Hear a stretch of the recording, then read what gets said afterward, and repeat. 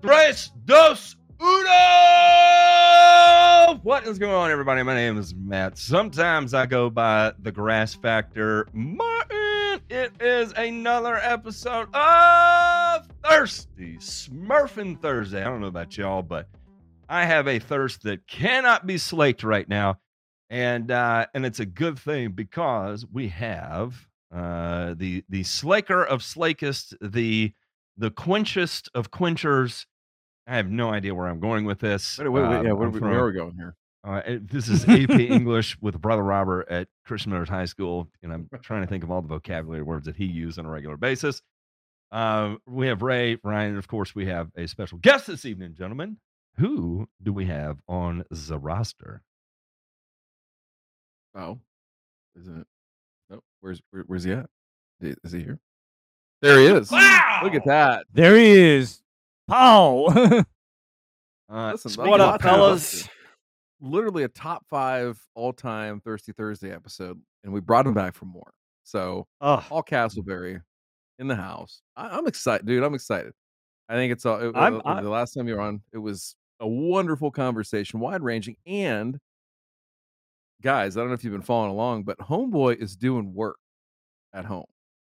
Mm-hmm. Say the least. A lot. Say the least. I'm just honored to be here in everybody's midst, man. You guys are a good group of dudes, and I've learned a lot from you, and I just appreciate it. Thanks for having me on. Learned how to ratchet up being an asshole. That's what we've got figured out. How to get how to do all hours of the day. No, how to do a true burn and return. There, Paul. Right? Well, did you not learn that? That's true. How to do a true burn and return? Just a little bit longer, and the return's a little bit longer, but I think it's going to work out good. He's just taking He's taking the scenic route on the burn and return. I am. That's a good way to put that. Yeah, we'll go with that. I'm sure we'll get to that point. Not to spoil anything, but yeah, people were looking at me like I was on something when I was doing that. So. Oh, I get that all the time. I get that. What's wrong with that field? Why are you taking that? Well, it's really not that good. Just buckle in and sit back. Yeah. So listen. I was going to say, I think we're pretty good at accumulating the psychopathic stalkers that just have managed to figure out how to stay out of involuntary commitment type of scenarios. Which, by the way, I got another phone call again at like 11 o'clock last night. It's amazing. We've moved into off show hours now with the phone calls still going. It's pretty impressive. With the crazy phone calls, man. Get us back to reality. Oh no, I was just going to say, yeah. I mean, for those that don't know you, that don't know Castleberry, and maybe have not watched anything on your channel or especially the Thirsty Thursday episode, because I thought we dove in really deep on some of where you came from and everything like that. And we don't need to rehash all of that, but just give us the quick and not so dirty spiel on who you are, where you came from, where you're at right now, and what the hell are you doing here? Well, it all started in December of 1984. That's where it all began. But it was a cold night. Born and raised in Georgia. I started out in a digital marketing career, which led me to a little company. And again, not to rehash everything, but just a little background. But started at a digital marketing company, e-commerce company called Do My Own. And there I got hired to do video marketing for them, to just make how-to tutorial videos on the SKUs that they had pumping out the door. And that led to creating lawn care videos. They needed a voice and a face to do that. They were going to hire a guy from Florida to do that. And I said, no, I'm your video guy. I'm going to do that. And so just out of necessity, I started making lawn content. And I did not think I would fall in love with lawn care. It seems to be the scenario with a lot of folks that we talk to and in the groups that we're part of. They didn't want to be a part of lawn care or get into it. It just was a chore and a task for them. But I started doing the videos on that, and I'm like, hey, you know what? This is kind of fun. And I started going down that rabbit hole of learning X, Y, and Z on how to make grass grow and make it green and kill weeds and not kill grass. And one thing led to another. And here I am now doing this kind of crap on my own YouTube channel in my own yard and trying to make it look good. So is that quick and dirty enough for you? Is that what did I miss? That's wonderful. Nothing. I think that's wonderful. Mm-hmm. So I mean, so in the space of learning how to make grass grow and everything like that, I think that's a journey that we see people take different paths, different routes, and have different I don't know, either rates or impacts of discovery, I guess is what I would call it, right? So like we've seen people go from to kind of rehash a little bit of where you came from. We've seen people kind of go down that path and maybe we're we're learning a certain way or we're using certain products and then came to realize that, well, hey, like there's more than one way to do this and maybe this isn't the way I want to do it or whatever. So in that sense, in that vein, how just in that sense, how has that informed your content of how you try to, I guess, conceptualize your videos first when you're putting stuff out? Is it really just like, hey, I'm going to show what I'm doing? Or is there a lot of thought that's put behind, hey, if somebody were in my shoes where I was at some other point in my journey, I might want to hear this, or that? How do you approach that, like that beginning conceptual portion of content creation? That's an awesome question, man. That's a good question. It really, like about a year ago when we moved into the house that we're in, financially, this house was like a money pit to move into it. We had everything go wrong with it.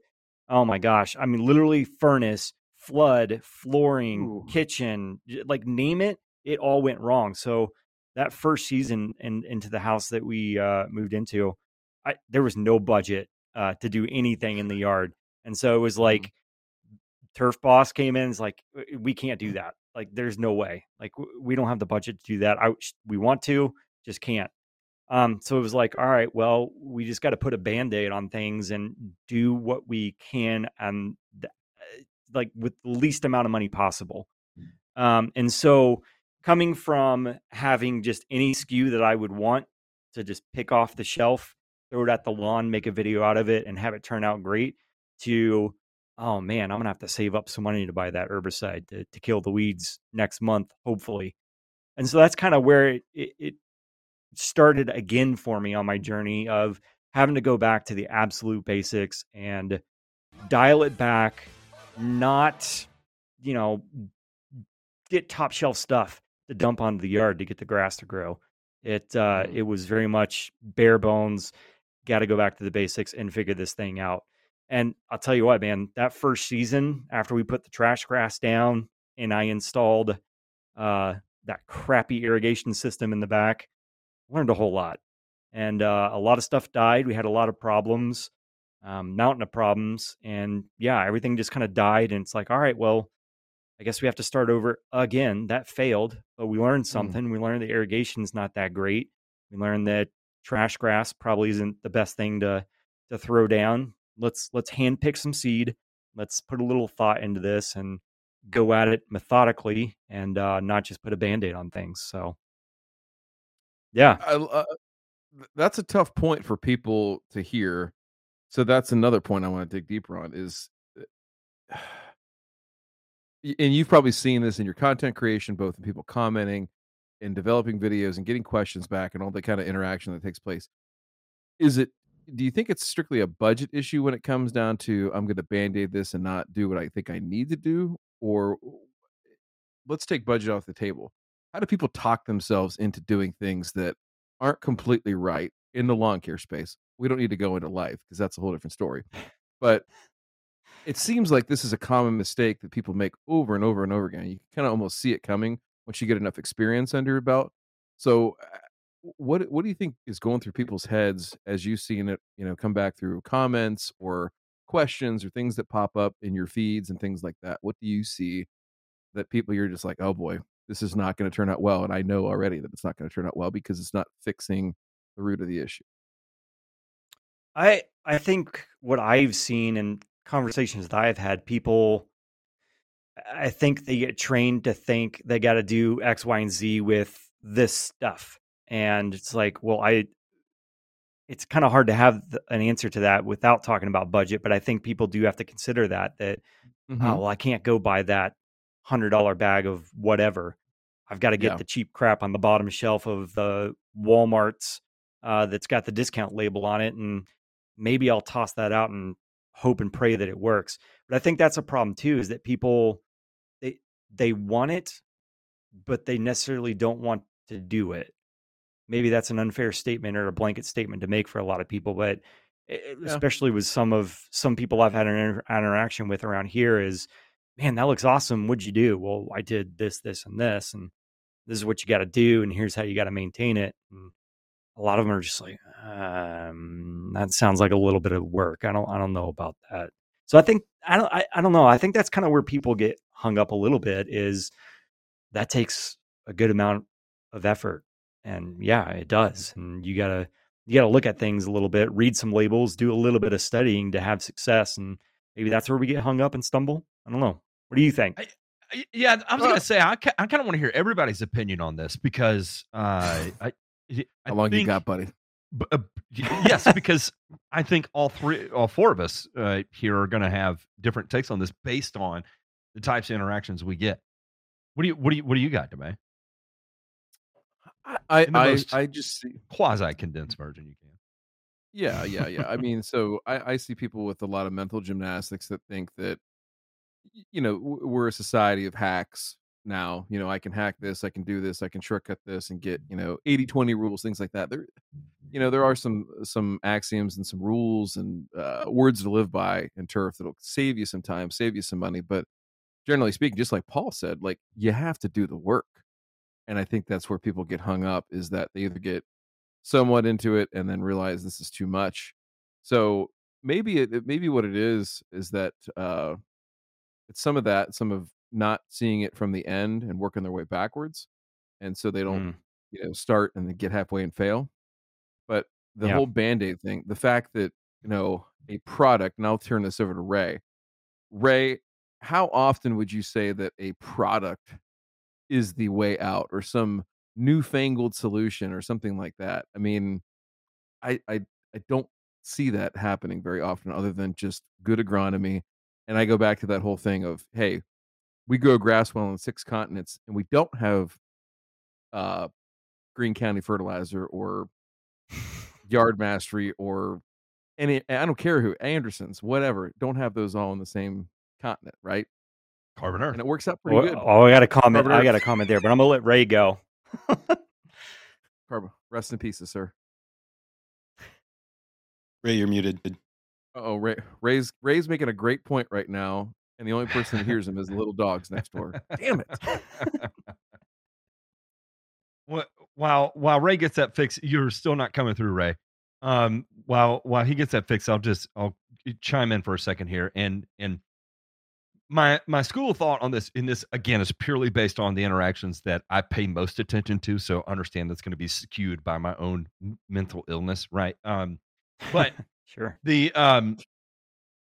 So much of it, I think that when you have to look at it from purely an agronomic standpoint, right, of trying to tackle problems with agronomy, it highlights how much of the rudimentary, boring, basic, turfgrass 101 level understanding that you don't have, and immediately jump towards tackling the great abyss, the unknown of the soil microbiome, right? And I don't know why, but there's something about the great unknown, right, of the soil microbiome and fixing that registers so much more emotionally with people. Case in point is that if I put out 10 videos about the mystery of soil and how we're going to manipulate it with biology and blah, blah, blah, blah, blah, and it's going to save the world and the planet, versus, the nitrogen, phosphorus, and potassium, and chances are that a lot of the phosphorus and potassium we apply, we probably don't need to apply. And you look at the analytics of both of them, the things about the soil and the great unknowns and all of that are going to do incredibly well in comparison. 3x, 4x, 5x, 10x in some instances, right?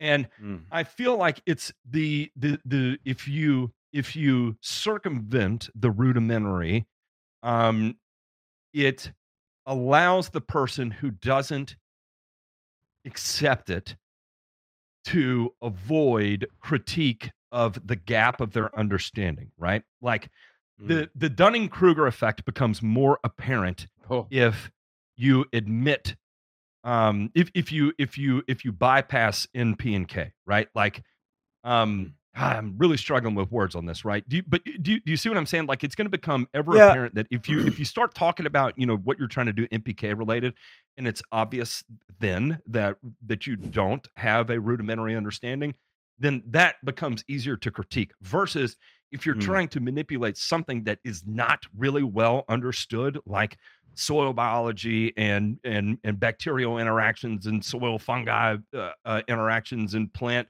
root fungi relationships, and you start talking about that aspect of it, nobody really knows. Even science is still lacking in a lot of instances in that way of unpacking. So in other words, Matt, whatever.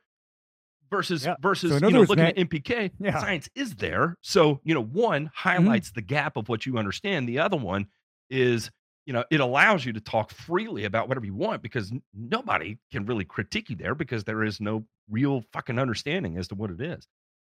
You know what that means, Matt? Is that when people start talking about all this soil biology stuff, that just allows them to bullshit and scam. Okay? Anytime there's convo about soil biology, I shut that down as bullshit and scam. Don't come to me with that. First start talking to me about drainage, soil texture, pH, and NP and K. And if we're not talking about that, then I know that I'm dealing with somebody that is trying to circumvent fundamentals of agronomy and is trying to dazzle me with bullshit and take my money and take other people's money. Because, Matt, do you realize what the scam is in my area that really, really pisses me off? What's that? The wildfires? Compost.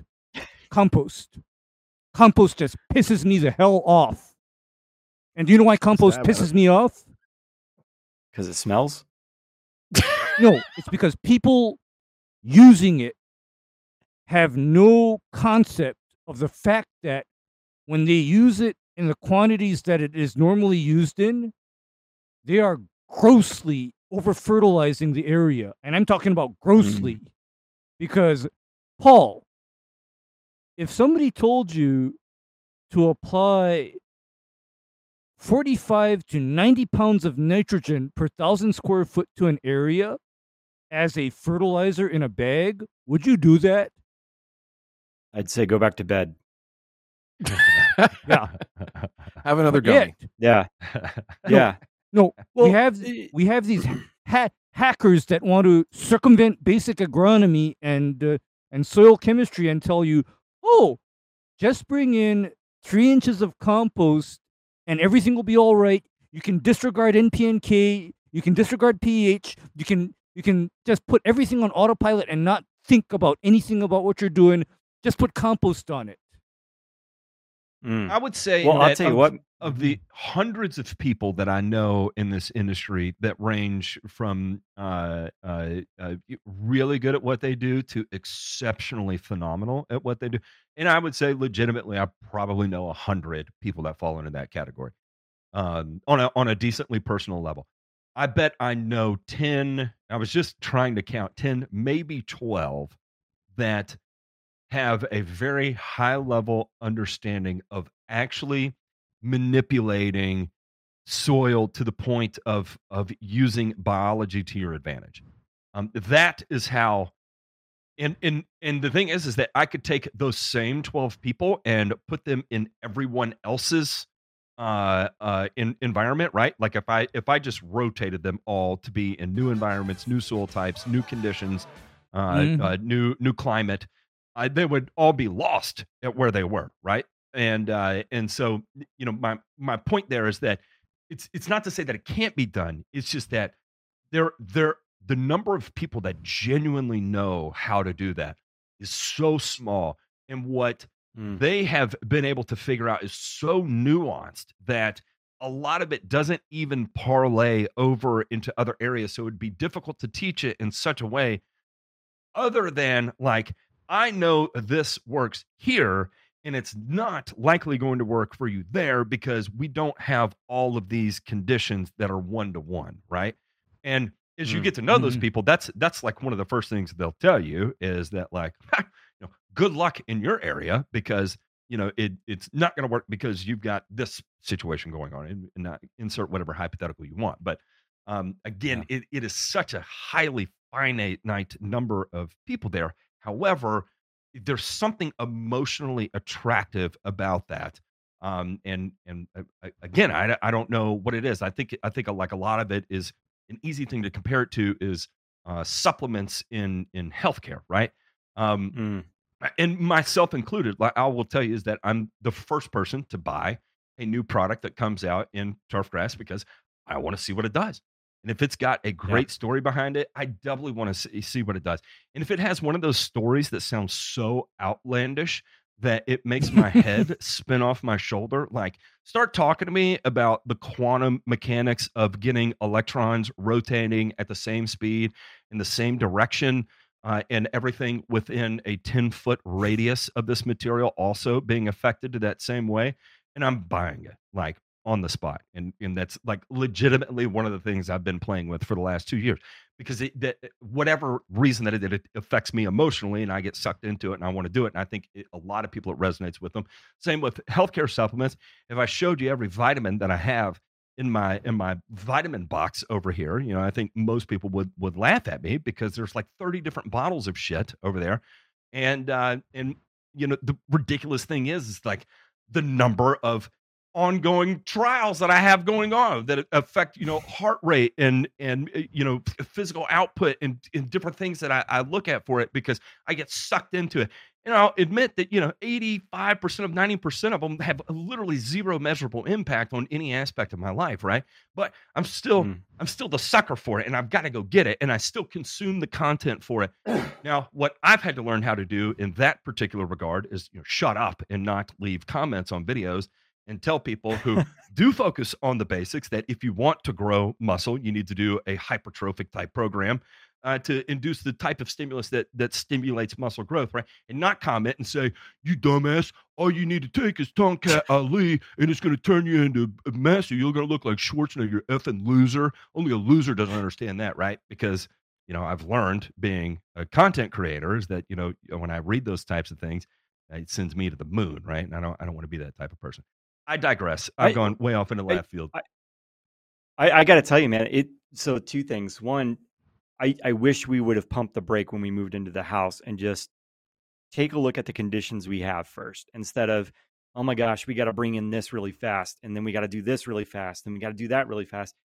I would have pumped the brake, and I'll chalk it up to Turf Boss for saying, she's the one who said it. Like we should have just held off a little bit, studied our property a little bit more, figure out what drainage we got going on, to your point, Ray, and then make a plan. But then this season, one of your guests you guys had on, Dr. Shaddix, he's the one that really made me think. And it's like, oh my gosh, if I figured just those two things out first, I bet I could have a lot of success. And that was light and water. I remember him saying that. He had the little chart, like, why are we even tackling soil tests when we don't know how our light interacts with our property, and is our watering right? And so I started there and went down that rabbit hole to figure out, how do I get the watering right? Light, I know, goes from east to west. Got it dialed in. And that's why, Paul, I'm fond of saying on this show all the time, every time I deal with a guest, I tell them, you know what my favorite tools are for fixing turf grass issues are? You know what my favorite tools actually are? I'm going to guess not the what you think. $10 watering hose that you get from Walmart. No. A D9 Caterpillar. Bulldozer, chainsaw, and trencher. Ooh, chainsaw. Those are my favorite tools. No, and you know why? I'm going to get really squirrely with people when they tell me I have a tropical forest around my lawn, yet I want this lawn to be perfect. At that point, I tell them, hey, you can either have your tropical forest or you can have your lawn, but you ain't having both. One of these got to go. That's it. Yeah. And yeah, likewise, the bulldozer, Paul, comes in when I'm dealing with what I call soil conditions that are unsuitable for grass.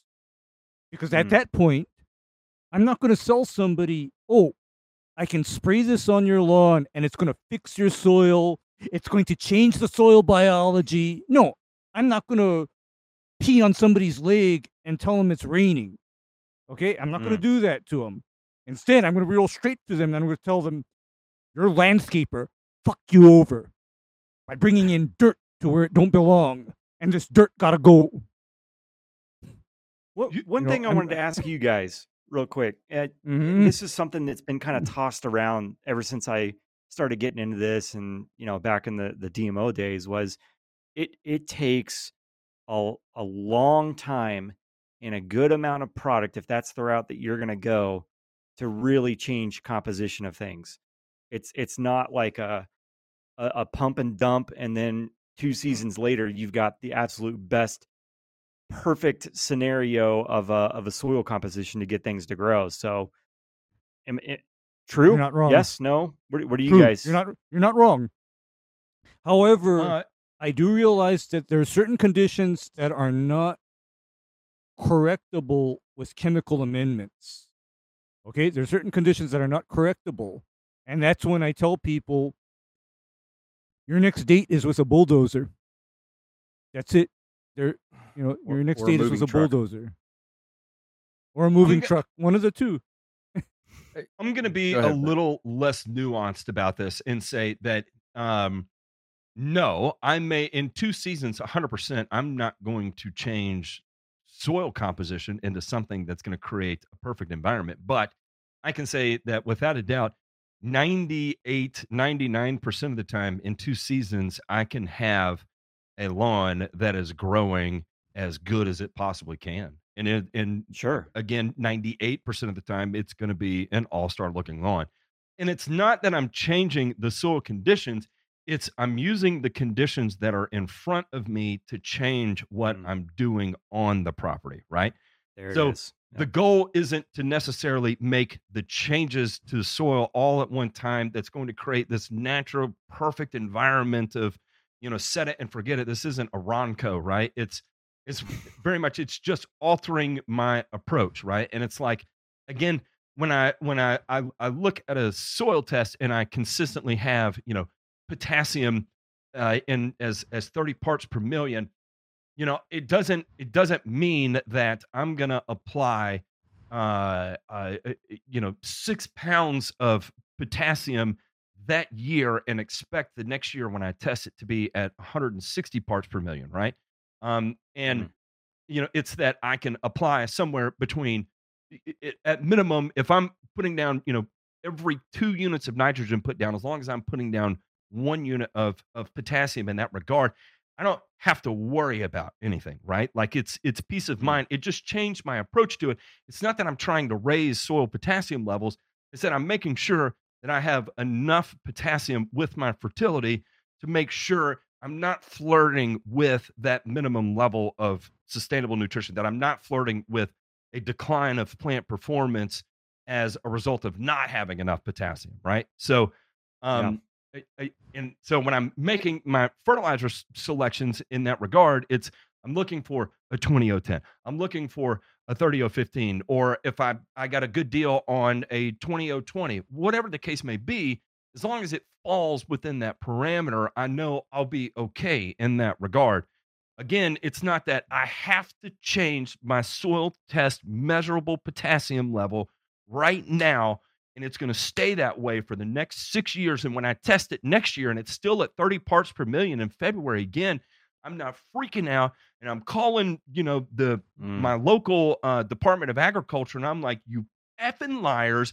I've been doing it the way you told me to for the last 6 months, and I've still only got 30 parts per million of potassium, right?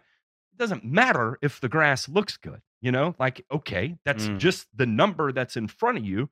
But as long as the grass looks good, because I made sure that enough went down with the end that I put down to not induce any sort of potassium deficiency related symptom that creates a decline in turf quality. It just changed it changed my approach to how I manage it. I didn't go on this conquest of, I've got to fix every deficiency that I see in the soil and bring it up to the upper end of the range. And then everything's going to be perfect, take care of itself. It's not how it's going to work. That's not how it works. And you're not likely going to be able to make those changes in a season at all, or 2 seasons, or chances are probably not in 10 seasons. So just change the approach you take. Change the approach, because here's how I approach a soil test. The only time I will say omit a nutrient is if it's already fairly high on the test. Otherwise, my approach is to constantly feed a very balanced, fertilizer package. That's why I'm a fan of certain products. I'm not trying to bump up one level. I'm just trying to constantly feed whatever the grass could possibly need. And the only time I omit something is if, say, I have the good fortune of, for example, having soil where the guy before me was fond of throwing down, say, 131, Matt. Then I can omit something if my predecessor was putting down 131. And by the way, 131 is a very common thing here in Hawaii. Extremely common. What were you going to say, DeMay? Yeah. Oh, I mean, mine's, I think, a little bit more 30,000 foot view, but I look at like what Castleberry was saying is, can you throw a bunch of stuff at it? And I think you have to first look at what the limiting factors are. Like, are there critical things that are going to be working against you that are going to lower your ceiling? And then, to your point, Matt, is using effectively what's there, right, to maximize those results. J-Pink, throw this thing up real quick. Somebody asked me about this. It reminded me of it to talk about this. So Shaddix has his own. I have my own. Now, light isn't usually an issue on athletic field, so I don't include it in this one, but it's an absolute must have in any other sort of ornamental or amenity turf, right?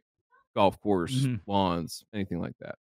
But I think the point here is that things that we have that have the greatest impact on turf and turf quality and turf health are at the bottom here, but it's also ones that are really difficult to change, especially like in situ, like if we have to amend a certain landscape or a certain stand of turf, right? Changing or adding drainage, means we're either regrading or adding under drains. That's a really, really invasive process. Either way you slice it, right? So what do we have to work with on there? Irrigation, same thing. If we don't have it, are we going to move hoses around? Are we going to do things to manipulate it above ground? Or are we going to go ahead and put an in-ground system in? Either way, it's either a pain in the ass or really expensive, or maybe both, right? Now, as we get higher and higher, we have more control over these things, right? And the last thing at the top here is that renovation, meaning that if we've sought to maximize this to the full potential, right, and use all those, recognize all the weaknesses, right, and then push forth with anything that we control within, mowing properly, fertilization, aeration if you need to. That's more in sports fields that get compaction, things like that. But the whole point here is that if you can't manage against what you have that's detrimental to you growing grass, right, first, and if you can't manage forward on the things that are helping you, right, it's going to be a tough road to hoe. It doesn't matter what kind of products you have, so. And more to the point, to more tangibly, it would be, we've talked about, I can't remember, we talked about this with Kenny Cooper, I think, way, way, way back, was, he had a lot of disease problems, and he's like, well, what do I do? How do I put together a fungicide program? And listen, the most simple way would be the most detrimental or recurring disease that you have, go all in on that and take care of that issue, right? Don't be afraid to spend some money on that, and don't worry about the rest. If something else gets you, it gets you. That's just. But as you add more layers, you add more complexity to your program. Those are things that influence other parts of it. And Bray and Matt both know this, is that, I try to influence more and do more by putting this product down to combat this. Well, that might exacerbate another problem, somewhere else in this triangle. Right. So, It's like taking the medicine to fix one problem that gives you 50 others, right? Well, and that's what I always tell clients is, two things on this to visualize, right? So the drainage, irrigation, any of these pieces, right? Imagine if I shrink down, if I have really crappy drainage, right? I don't have good grading, I don't have under drains, I have really, really low percolation rate, soil, things like that, right? I shrink that drainage down. So imagine that drainage wedge is like a third the size of what it is. Now I've got it. Now let's go up the chain here. I've got an irrigation system in the ground, but it's like 30 years old. The nozzles aren't very good. The coverage is poor. Sometimes it doesn't kick on when it's supposed to. So I shrink that one down to about a third of its size. Now let's say that somehow the mowing gets out of whack.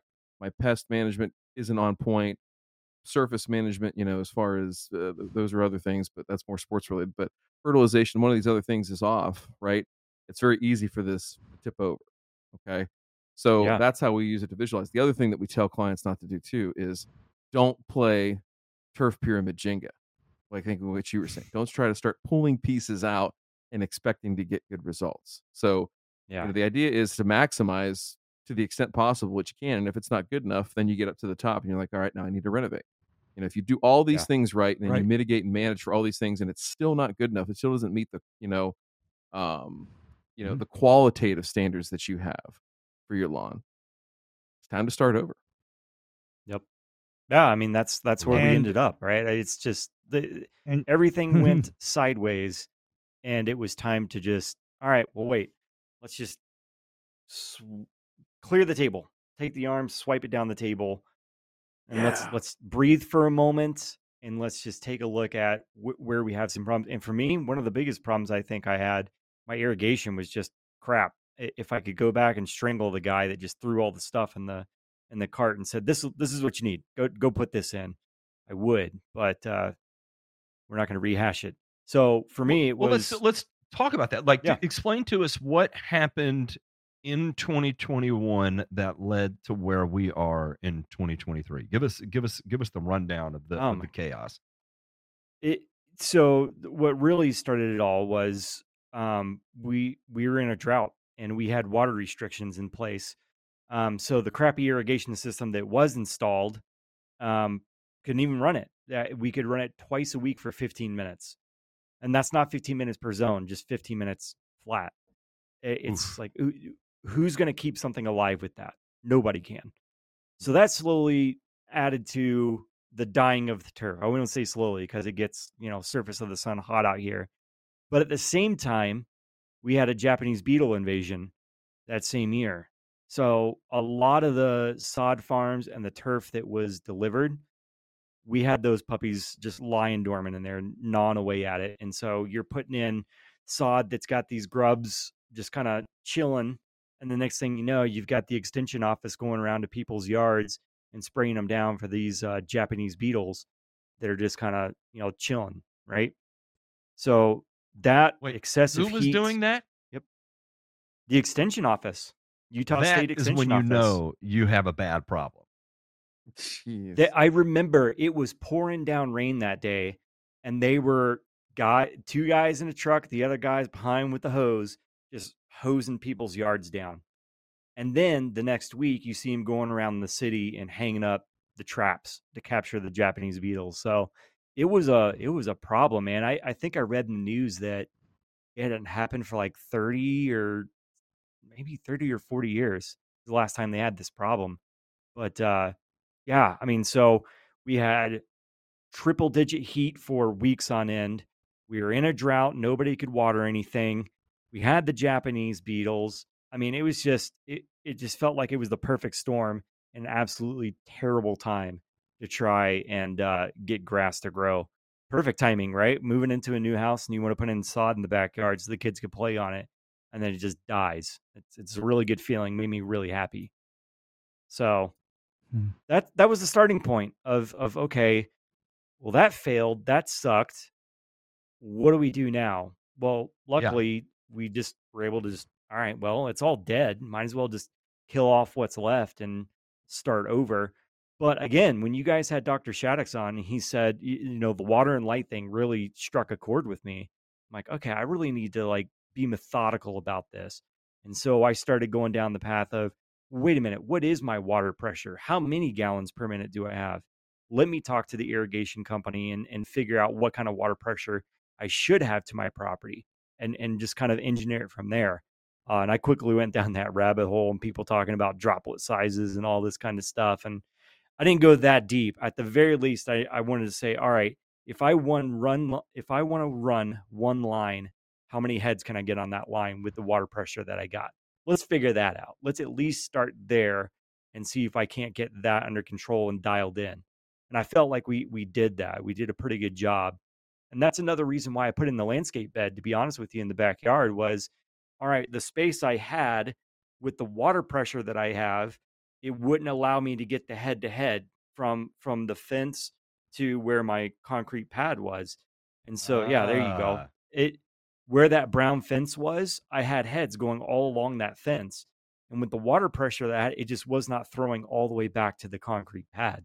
So it's like, all right, well, let's shrink it down a little bit so that where I do want turf, I can get that head-to-head coverage coming from the landscape bed back to the concrete pad.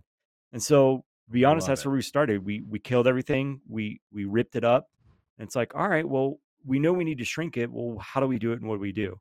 It's like, all right, well, let's put it in a nice decorative water bed or landscape bed and go from there. And so shrinking it down to a manageable size with the water pressure we got allowed me to figure out the heads that I wanted and the nozzles to get the head-to-head coverage and at least get that turf covered in a good manner. So that was kind of a starting point. I like something that I see in that photo of your backyard. You know what I like about your backyard design there?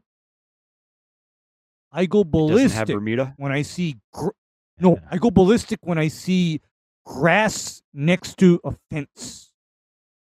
That is a sore subject with me. Super sore subject. For many reasons. Why is that? Number 1, light. Number 2, air movement. And number 3, if somebody has a different grass from their neighbor and there's grass growing fence to fence, the grasses will mix and contaminate each other. So, I just, because basically, for me, that would be the other use of a bulldozer. Is tear out all that frickin' grass right next to the fence because it don't belong there. I don't want to see it there.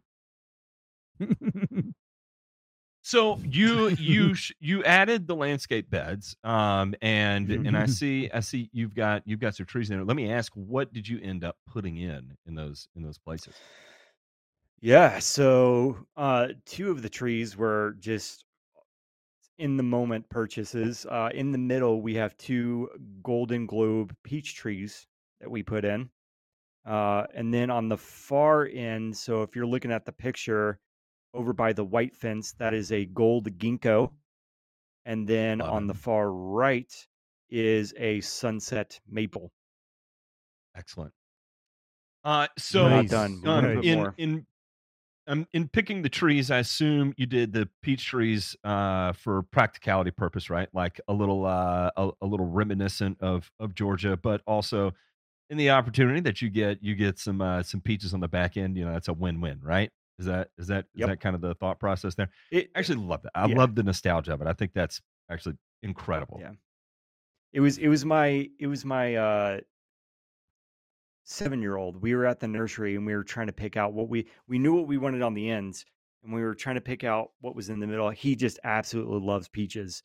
And we were just walking through the nursery. He saw the tag. He's like, "Hey, this is a peach tree. We should do this."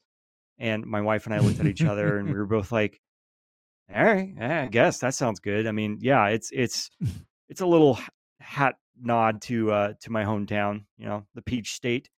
And we just we hope in a couple of years we'll be able to go back there, pick some peach stuff, and make a cobbler or something. So then on cool. A ginkgo is, in my opinion, one of my favorite trees in terms of aesthetics. It is just such an aesthetically appealing tree to me. That very classic look, the beautiful brightness of colors you get, especially in that transition of fall. Again, I think that's an absolutely fantastic tree. Now I'm interested in the maple, and the reason why I'm interested in the maple is that as that one matures, one, I think from a co-beneficial relationship of shading into the house, work on energy bill, I think from a practicality standpoint is great. However, you are going to lose grass in the long run. You have already shrunk down grass in some regard. You have a concrete pad to the next area, and I assume that's like an outdoor hangout area. Maybe some extended area for having guests over kind of thing. Is that what that's for? Future shed site that I have to put out with a water hose. Okay. Um, You see what I did there? You see what I did there? I did see what you did there. Yeah. If you've never been on the starting side of a structure fire, I recommend doing it at least once in your lifetime. It's a good time. Yeah. So I guess where I'm going with this is that you're going to have to shave down more grass.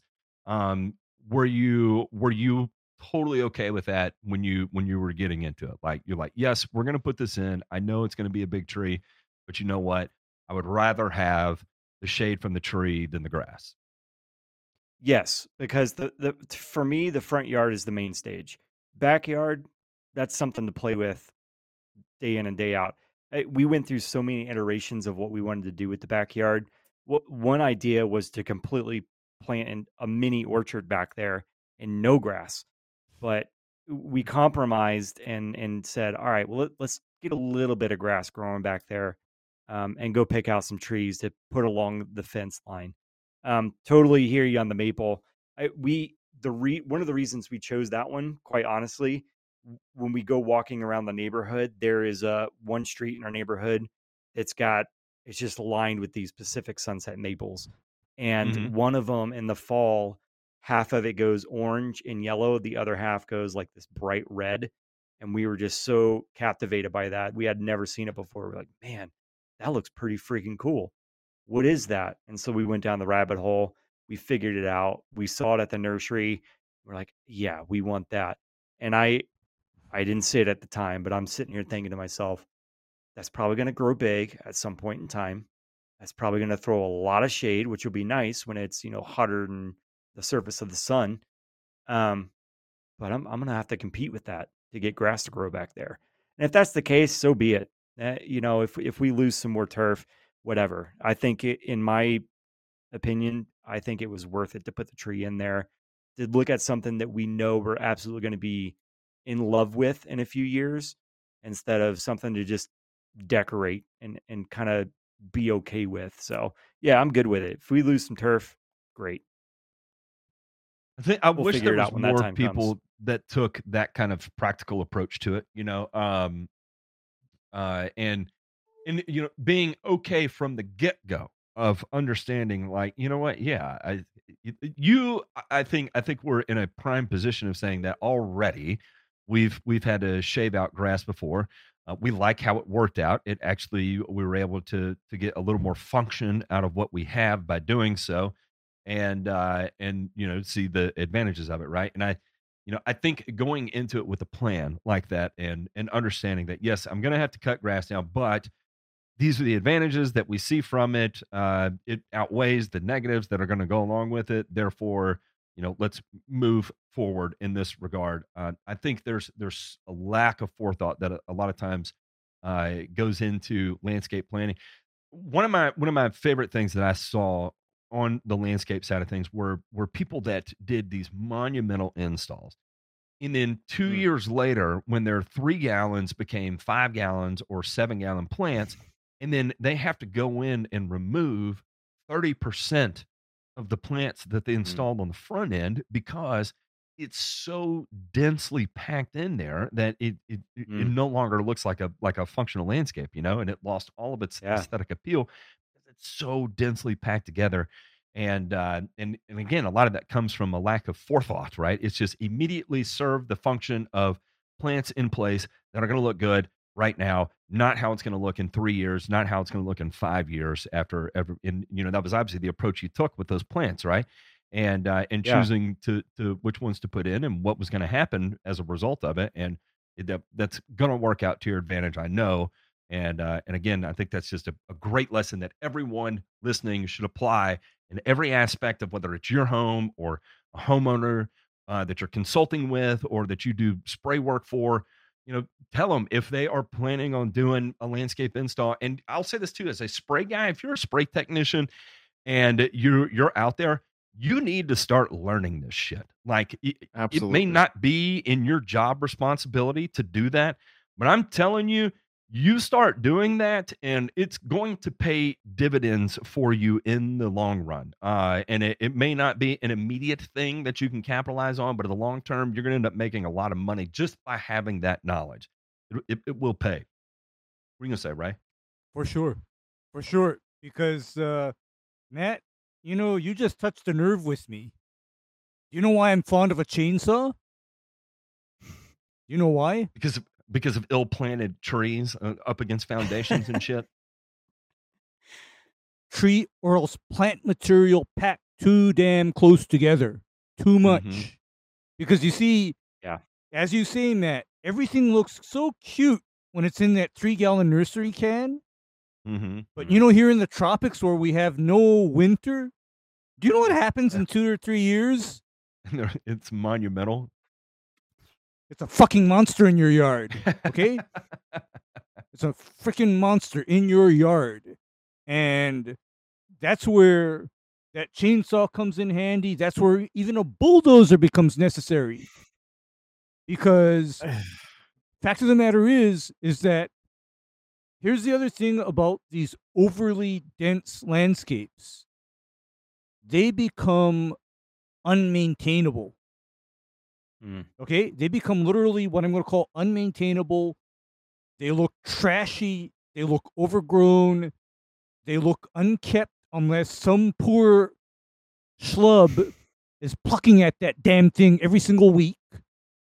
And it's just a mess. It's just horrible. I mean, because, Paul, I've literally told people that I've worked for. I told, you know what your yard actually needs? Your yard actually needs a bulldozer. Scrape all this crap out and do it right next time. Well, I think if you look at that picture, and this is a problem I think I see in a lot of landscape beds now that we're on the topic, is you throw it all in there because it looks good for the Instagrams.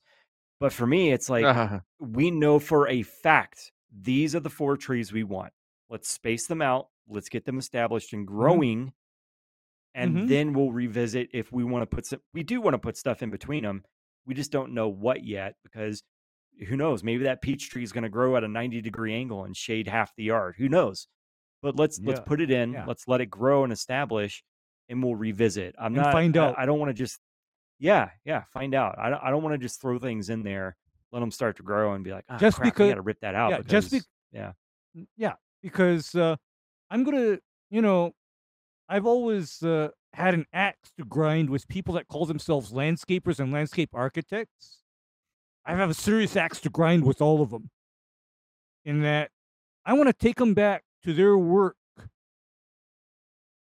2 years or 5 years after the job has been installed and ask them, okay, guy, how the hell are we supposed to maintain this and make this look nice without tremendous expenditure of resources? How are we supposed to do that?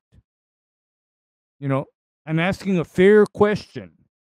And I'm pretty sure this looked fantastic a month after it was installed. I'm very sure. I'm not doubting that. I'm not denying that. I'm not, pretending that it didn't look good. But then right now, 2 or 5 years later, this looks like crap. Okay? This looks like crap.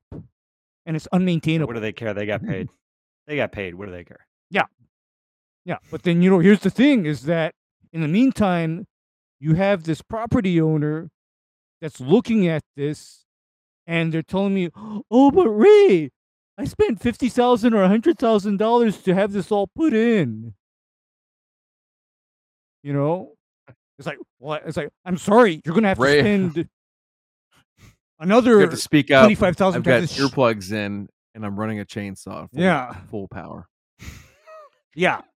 You know, I mean, it's like you gotta. Yeah, unfortunately, you gotta spend another $20,000 to have this shit all ripped out because there's too much of it, and you gotta keep it minimal because, you know what really made me blow my gasket one day? I had this now former customer tell me, "Oh, my friend in California has this very pretty and nice and well-kept yard." You know what I told that person? I told her, "Hey, I'm going to bet your friend in California doesn't have all this bullshit crammed into her yard. And that's why it looks nice." I had an arborist. In fact, I think he was the one of the head guys at University of Idaho, somewhere up there. May have been like North Dakota. And anyway, I remember him. He said, I've had so much fun being in Knoxville, driving around and seeing all these houses with the sickest trees I have ever seen in their front yard. And he was like, "I'm sure you're all wondering, why I would see all these sick trees."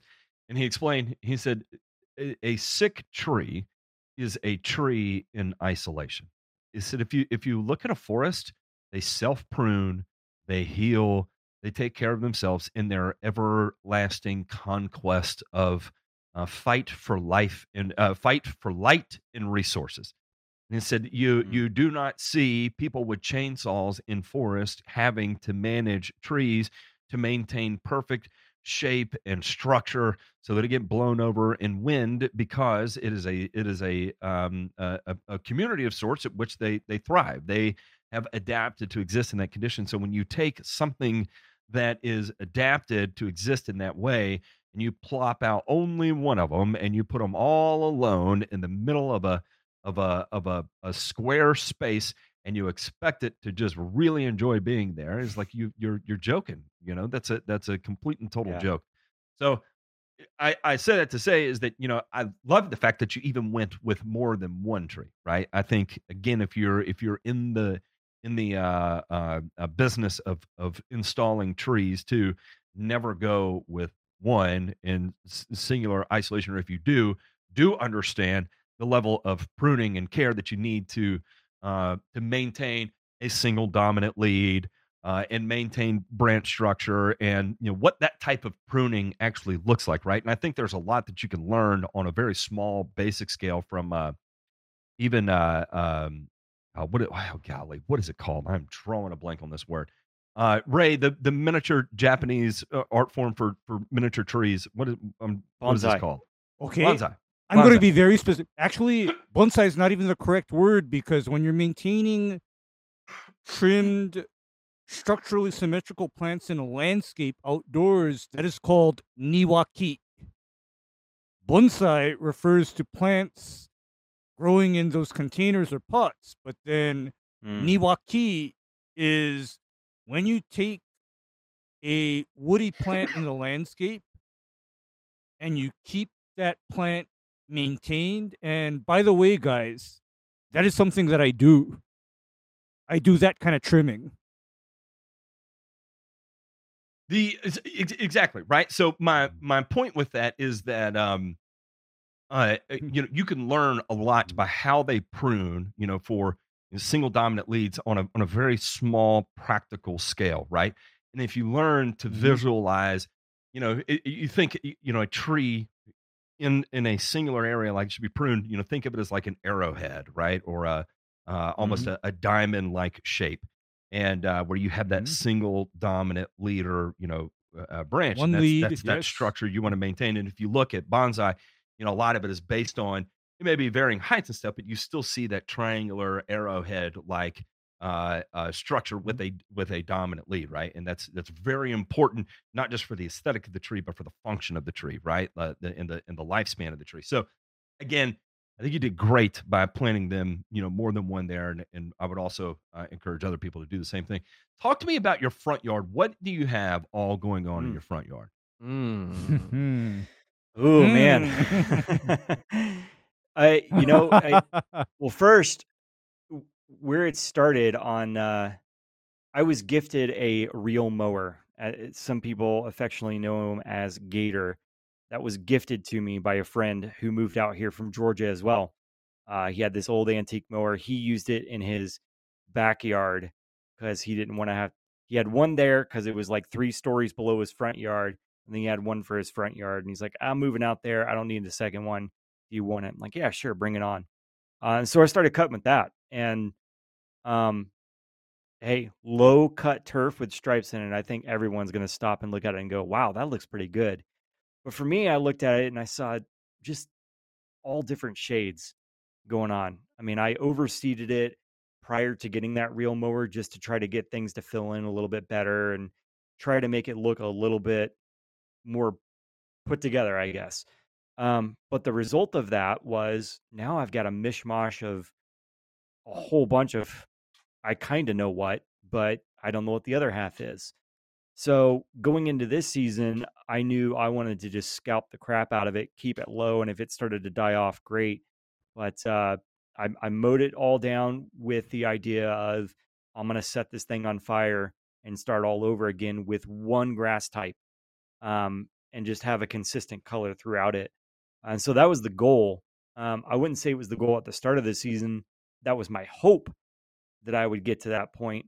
And I was planning for it, and luckily it worked out budget wise. But yeah, so we scalped it. I scalped it all down. I hit it with a round of glyphosate. And then I didn't want to hit it with a second round. I was going to, but for me, and look, I don't want to get into the political realm of this, of chemicals versus no chemicals.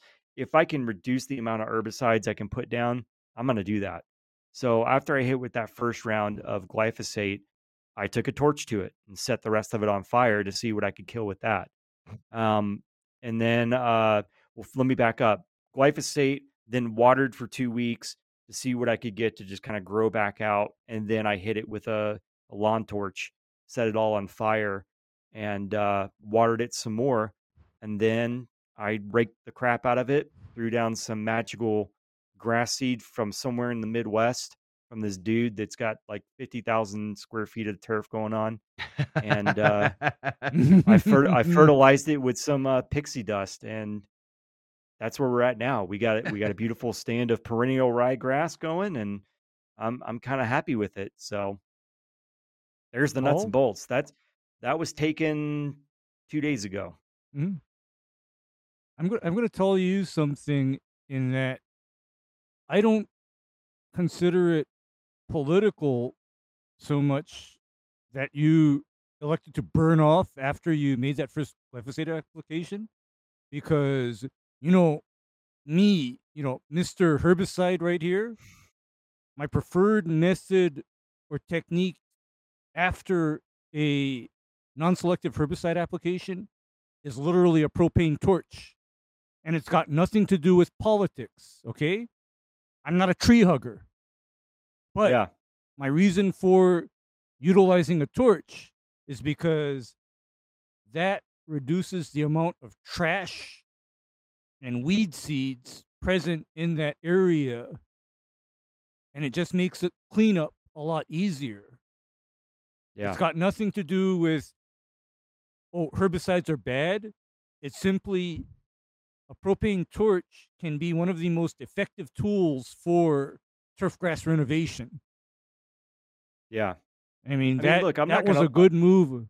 That was a good move. Yeah, Paul. I appreciate it. I'm not gonna sit here and lie and say, yeah, that was totally the route that I was going. No, I don't, not at all. It was more so, okay, let me reduce the amount of chemical I'm putting down. What are the alternative methods? Let me go and research that. I know, being from the South, people burning off their Bermuda lawns, the whole burn and return, right? That was a very common thing. So let me look into that a little bit more. What are the benefits of that besides reducing chemical inputs, all that kind of stuff? What's so beneficial about setting a lawn on fire and then replanting afterwards? I'll tell you what. And that there's tell tons you of another positives benefit to it. Yeah, I'll tell you another benefit in that, all the phosphorus and potassium that that grass has taken up from the soil over the years, you turn that into ash, and that ash goes back into the soil, you've instantly recycled nutrients right then and there. Because when the American Indians burned off prairies, this was not a terrible thing because it controlled the weeds. But at the same time, those burned areas literally grew back better than ever because all of that phosphorus and potassium present in the ash instantly cycled back into the soil instantly. And by doing that, you're just recycling constantly. You're just cycle back the nutrients, where people have this impression where, oh my God, fire is so bad. Wrong. No, fire is literally nature's tool. That is the ultimate reset right there. A fire. And, even for me, I'm a renegade in that fire is considered extremely bad, polluting, this, that, and the other here in Hawaii. You know what, Paul? I give 0 fucks. I have a propane torch on my truck, and I pull that out frequently. I love it. I tell you what, man, I turned some heads that day out there with that little torch. It was entertaining. But here's the thing.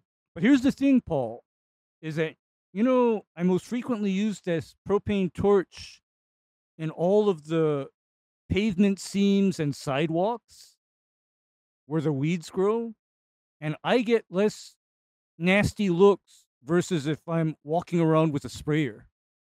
Oh yeah, people know. No, people know. I mean, they see me with a propane torch just lighting stuff up. They know. Where on the other hand, they see me out there spraying something, they're shaking their head and walking away, or else they're staring at me, boring eyes into my soul. It's interesting. Yeah, it is. It is. Yeah, no, it was very satisfying to do it, and I mean, my back hurt like crazy afterwards. That wasn't in the best shape, but great benefits from it. So I'm happy I went that route, and if I were to do it again, I absolutely would just go fire route for sure. Good man. Good man. You won me over, Ray.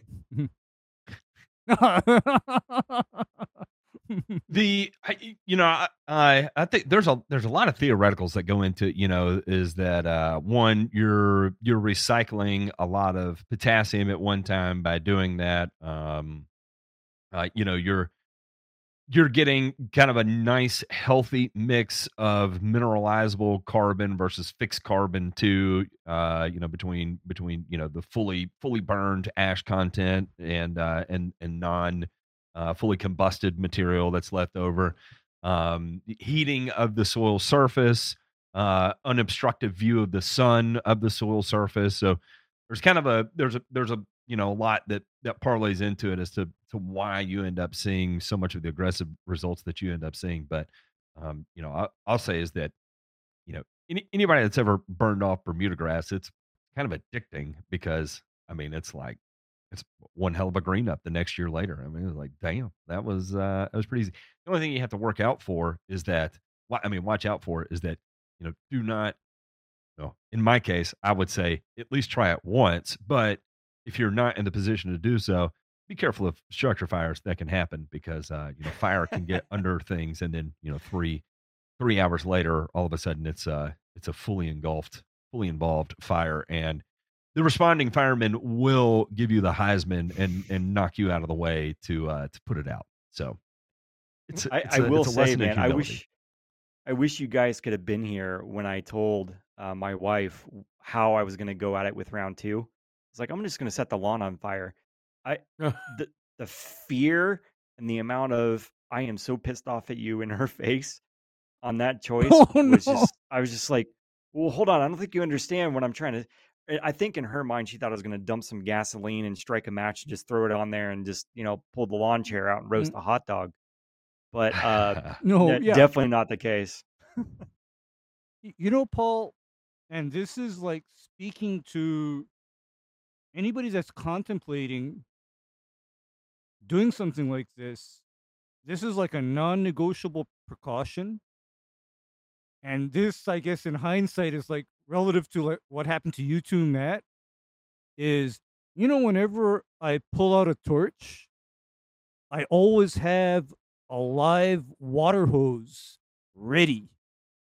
So should this fire go where I don't want it to go, right there with the water hose dousing it, it doesn't have a chance to turn into, I don't want to say it, a shed fire, for example. It doesn't have that chance. And it doesn't have a chance to turn into a house fire or a car fire, because right there with the hose, it doesn't go any further than my intended area. But I got to say that because a lot of people don't have that kind of common sense, Paul, a fire is looked at very negatively. And likewise, I have to also deplore this idea that you just go throw gasoline on an area and then strike a match. Because, by the way, my first lesson on that happened when I was about 8 or 9 years old, when my grandfather told me, don't you ever throw gas on something and then try to light it. My grandfather literally told me that. He told me don't. He told me don't, because what will probably happen is that gas will go off and take me with it. He said that if you are going to, use an accelerant or a fuel to help, kerosene or diesel is a lot safer if you are going to do that. I mean, but he told me under no circumstances do you throw gas and flip a match. He just said don't. And that has served me well over the years, by the way. Good talk. So yeah, that's where we're at. What does the next growing season look like for you? Are you done with the projects? Is it time to just sit back and enjoy it? Have a cold Dr. Pepper, or are we doing basement waterproofing this year? What's on the agenda? Yeah, no, it's never going to be done. I mean, we just the landscape bed. Gives me anxiety. We're not done with that.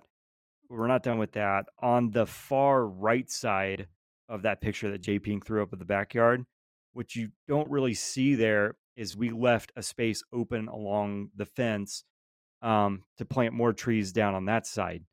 We got to figure that out. That big square next to the concrete pad, we want to put a garden bed in there. In between those two plots, yeah, there you go, on that far in there. We want to put some trees along the fence there. We want to do a garden bed next to the concrete pad. In between the two grass areas, we want to put some hardscape there. Eventually build a shed for that pad there and get the man hangout going. So no, we're not done. And then look, we got to figure out how this grass is going to respond. This is my first go with perennial ryegrass. I've never grown it before. I've never maintained it. I don't know what it takes.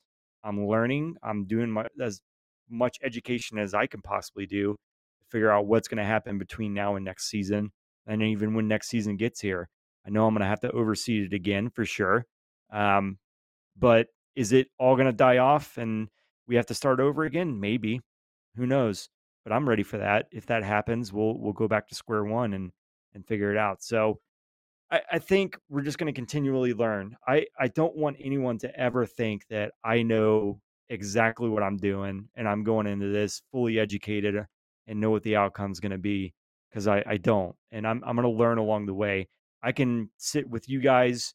I can sit with experts all day long, and they can tell me you need to do X, Y, and Z because of this and that factor and this, and your property won't allow for this type of turf. At the end of the day, I just need to go out there and I've got to put the work in and see how it's going to respond and learn that way. And that's what next season I think is going to be for me, is sit back, look how all of this stuff is going to work. And if it's going to die, if it's going to thrive, let's just see, and let's learn from that and adjust accordingly. Maybe that's an expensive approach and probably not the best approach, but that's the best way that I learn, is just put the work in, do the best educated guess that I can make, and see what happens. So No, I don't think that's the worst way to go about it. Whatever, in my opinion, whatever is going to bring about the most joy for you, especially given what you put into it at this point, by all means, take that route. And if it's a situation, again, anywhere where we can fill a void, and this is something that I particularly get off on, right? Is when someone is like, "Hey, look, I've got this budget concern, and I want to figure out how to get to X, and only spend Y dollars. How do I get there?" And I love tackling that. I mean, shit, DeMay has a career out of doing that, right? And there's fortunately, unfortunately, right? depending how you look at it. But it's that part of it is actually fun, right? Because a lot of times you can get so granular with all the random shit going on in your head that you confuse yourself, and you blind yourself of the forest because of the molehill that's in front of you or whatever. And so having something to step back and take a look at it and be like, what, I'm just going to take a day and I'm going to sit on my back porch and I'm just going to vegetate and not think about anything, and then revisit it. Maybe I ask somebody, maybe I don't, is ultimately going to probably work out in your favor rather than just making a rash decision, based on whatever you're emotionally feeling that day. Again, I point to the fact that there's a reason why, the first thing I do when something new comes out is as far as lawn care product is, go buy it and have to try it. Is FOMO kicks in, and I start lining up the 5,000 potential issues in front of me that this may fix for me, and you clutch on to the top three, and it's like, I got to, and then you try it and it lets you down, and then you spend the next week wondering, I mean, why did I do that? I did it again. At this point, I'm 37 years old. Why do I keep doing this? And sometimes you just got to accept that. Well, I'm just a sucker. That's why. You know what? On many things, because of my age, I guess I am just hard to impress. Hard to, I don't think that's your age, Ray. I think that's just you being ornery. Let's be honest. Well, it's me being ornery, and also from an early age, having all of this nonsense that was pseudoscientific that didn't work, that ended up screwing me over. I'm yet even more skeptical. If any of it actually worked, I think I'd be less ornery. I'd be a lot more trusting. Yeah. I get it. Look, man, here's the thing. I can honestly say that this season has been one of the most enjoyable lawn seasons I've ever had in my life. Even when I started back in the do my own days, of creating the videos there just because I had to. And I say that because I'm finally at a point where I don't have to cave in to buying someone's product to get a result. I'm truly out there just enjoying the process of figuring out how I can get my property look good. And if it works out, awesome. If it doesn't, awesome. I'll learn something and readjust and figure it out for the next season. And I wish a lot of people would do that, is just pause, pump the brake, sit back. Let's figure some things out. Let's learn some things before we just go out there, buy X, Y, and Z, dump it on there, or just shotgun blast it at the very beginning of the season. It didn't work, give up, and try again the next season. That's finally where I'm at. And I'm not trying to be self-promoting by saying this, but that's the whole goal behind my YouTube channel now, is I'm finally at a point where I can just enjoy it. I'm creating stuff that I just enjoy creating. The lawn stuff is for me to go out there and do that. And I enjoy lawn work now. It's a thing for me to go out there and just have fun with it. And that's ultimately what I'm trying to do. And that's kind of hopefully the message I'm driving on the channel, is that I'm not about link in the description, buy this, go out and get, 4 pallets of that. I don't ever want to be down that path, and I don't ever want anyone to look at me that like I'm an expert or I know what I'm doing. Again, that's just not what I'm about. I want to have fun. I want to learn something. If somebody else learns something along the way, great. But at the end of the day, I'm just having fun, man, and I'm trying to get my yard to look good. That's it. Let's look Okay. at the quality of your content. That's all I'm going to say, is that, in terms of production value, there's very few people that put that kind of production value into everything, and it does exactly what you want to have come across. It does. What are you going to say, Demay? Well, I was just going to say that I think that we harp on it all the time. We maybe tease people a little bit of, I want to be told what to do, and doing things that are just dumb, flat out dumb.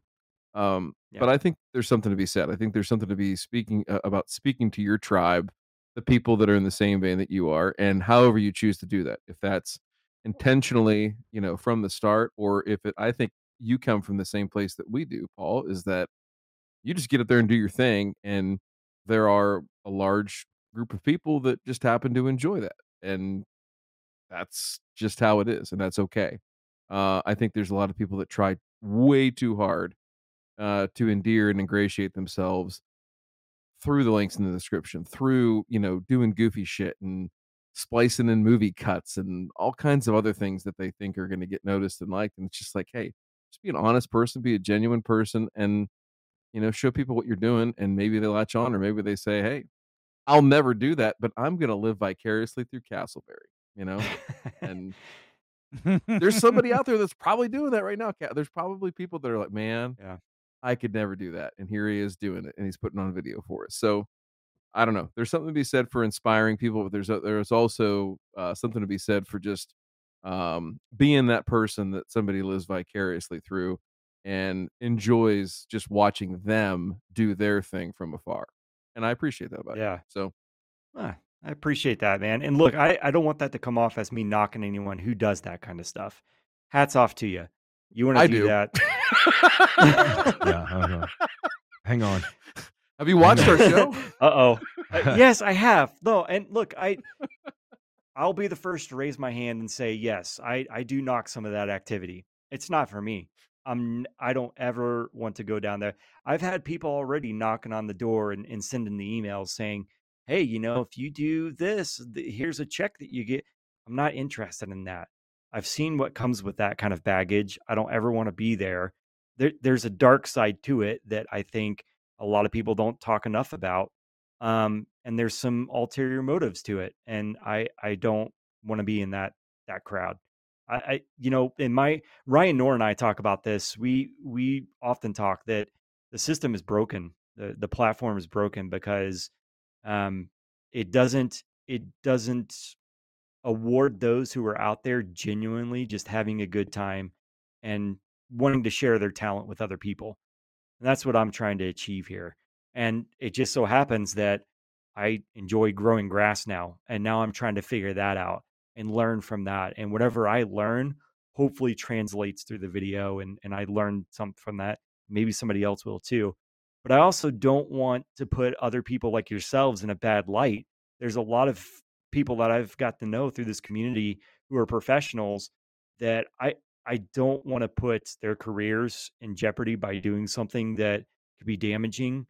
And ultimately have something pulled off the shelf that a lot of people could benefit from because I did something wrong in a video, and now I've got myself in a legal battle or hot water or something like that. Now I'm kind of going off on a tangent, and I apologize, but no, you're not. Hardly, Paul. No, you're not. I just don't. I just don't want that to happen. I just want it to be love doing lawn care, love creating content. It's there. If you enjoy it, I'm happy to have you. If not, it's not for you. That's okay. Go look at the 50 other channels that do it too. But yeah. You know what? Here's the difference with you is that you literally do not have products or equipment to promote or sell anymore, right? You have none of that. Oh, thank goodness. And likewise, No, and likewise, you know what? I can be here, and frankly, I give 0 fucks at this point. And you know what would be really neat is if, and you know what the fortunate or unfortunate thing is, Paul? Almost nobody from Hawaii even watches these shows. Okay? Nobody from Hawaii watches these shows. And even if they did, I wouldn't care. Because at that point, I'd call it career suicide or whatever, and I wouldn't care. Yeah. That's a thing. Okay? I would not I would not care because I'm old enough to not care. How's that? I'm getting there. I look forward to that day. That's quickly approaching. Yes, it is. All right. We are going to wind this up. Do you have anything else for us? Do you want to make fun of us real quick? Call us mean names, condescending things. Tell us we're stupid. Anything above and beyond. You are a fucking pussy. Indeed. That was not me. Yes, we are. Spencer. Yes, we are. Oh man, look, I've just come to respect this community. There's a lot of good people in it. There's tons of knowledge to be had. If somebody's a newbie and they want to start, right now, there's so many people who are willing to share that information with you.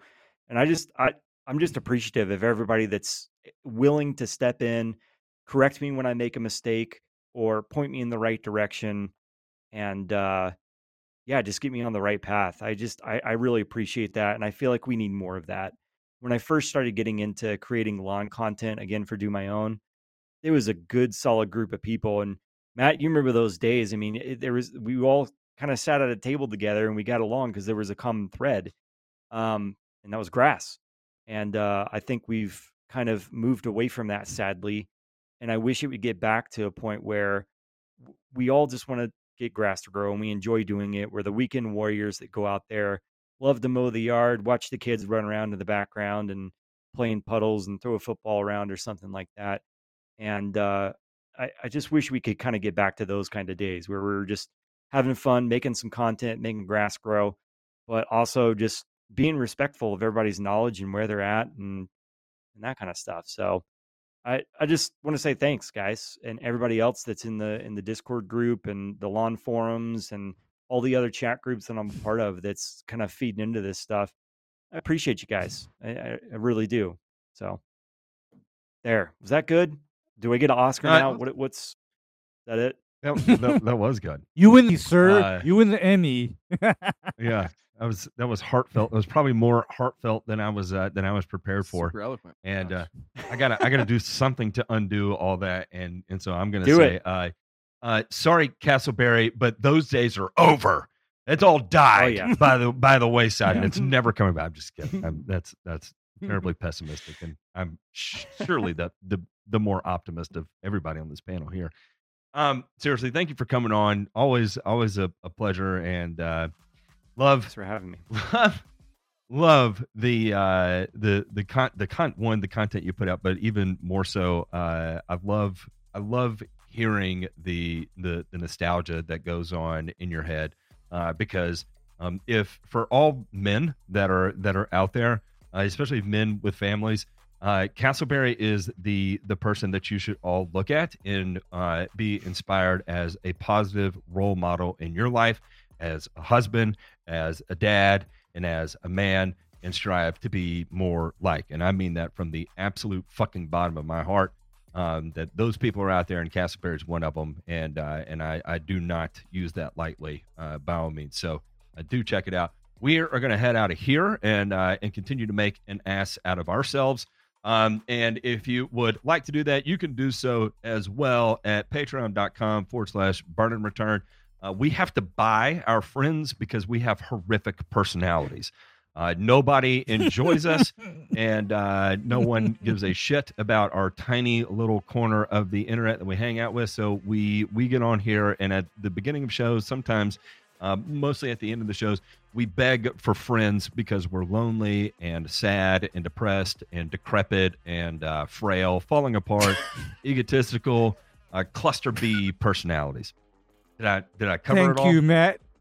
Oh, yeah, thank you, Matt. Go ahead, Thanks hit a it lot. one more time, J Pink. For I just want to be remembered as you are a fucking pussy. I am what I eat. Y'all have a good one. Bye.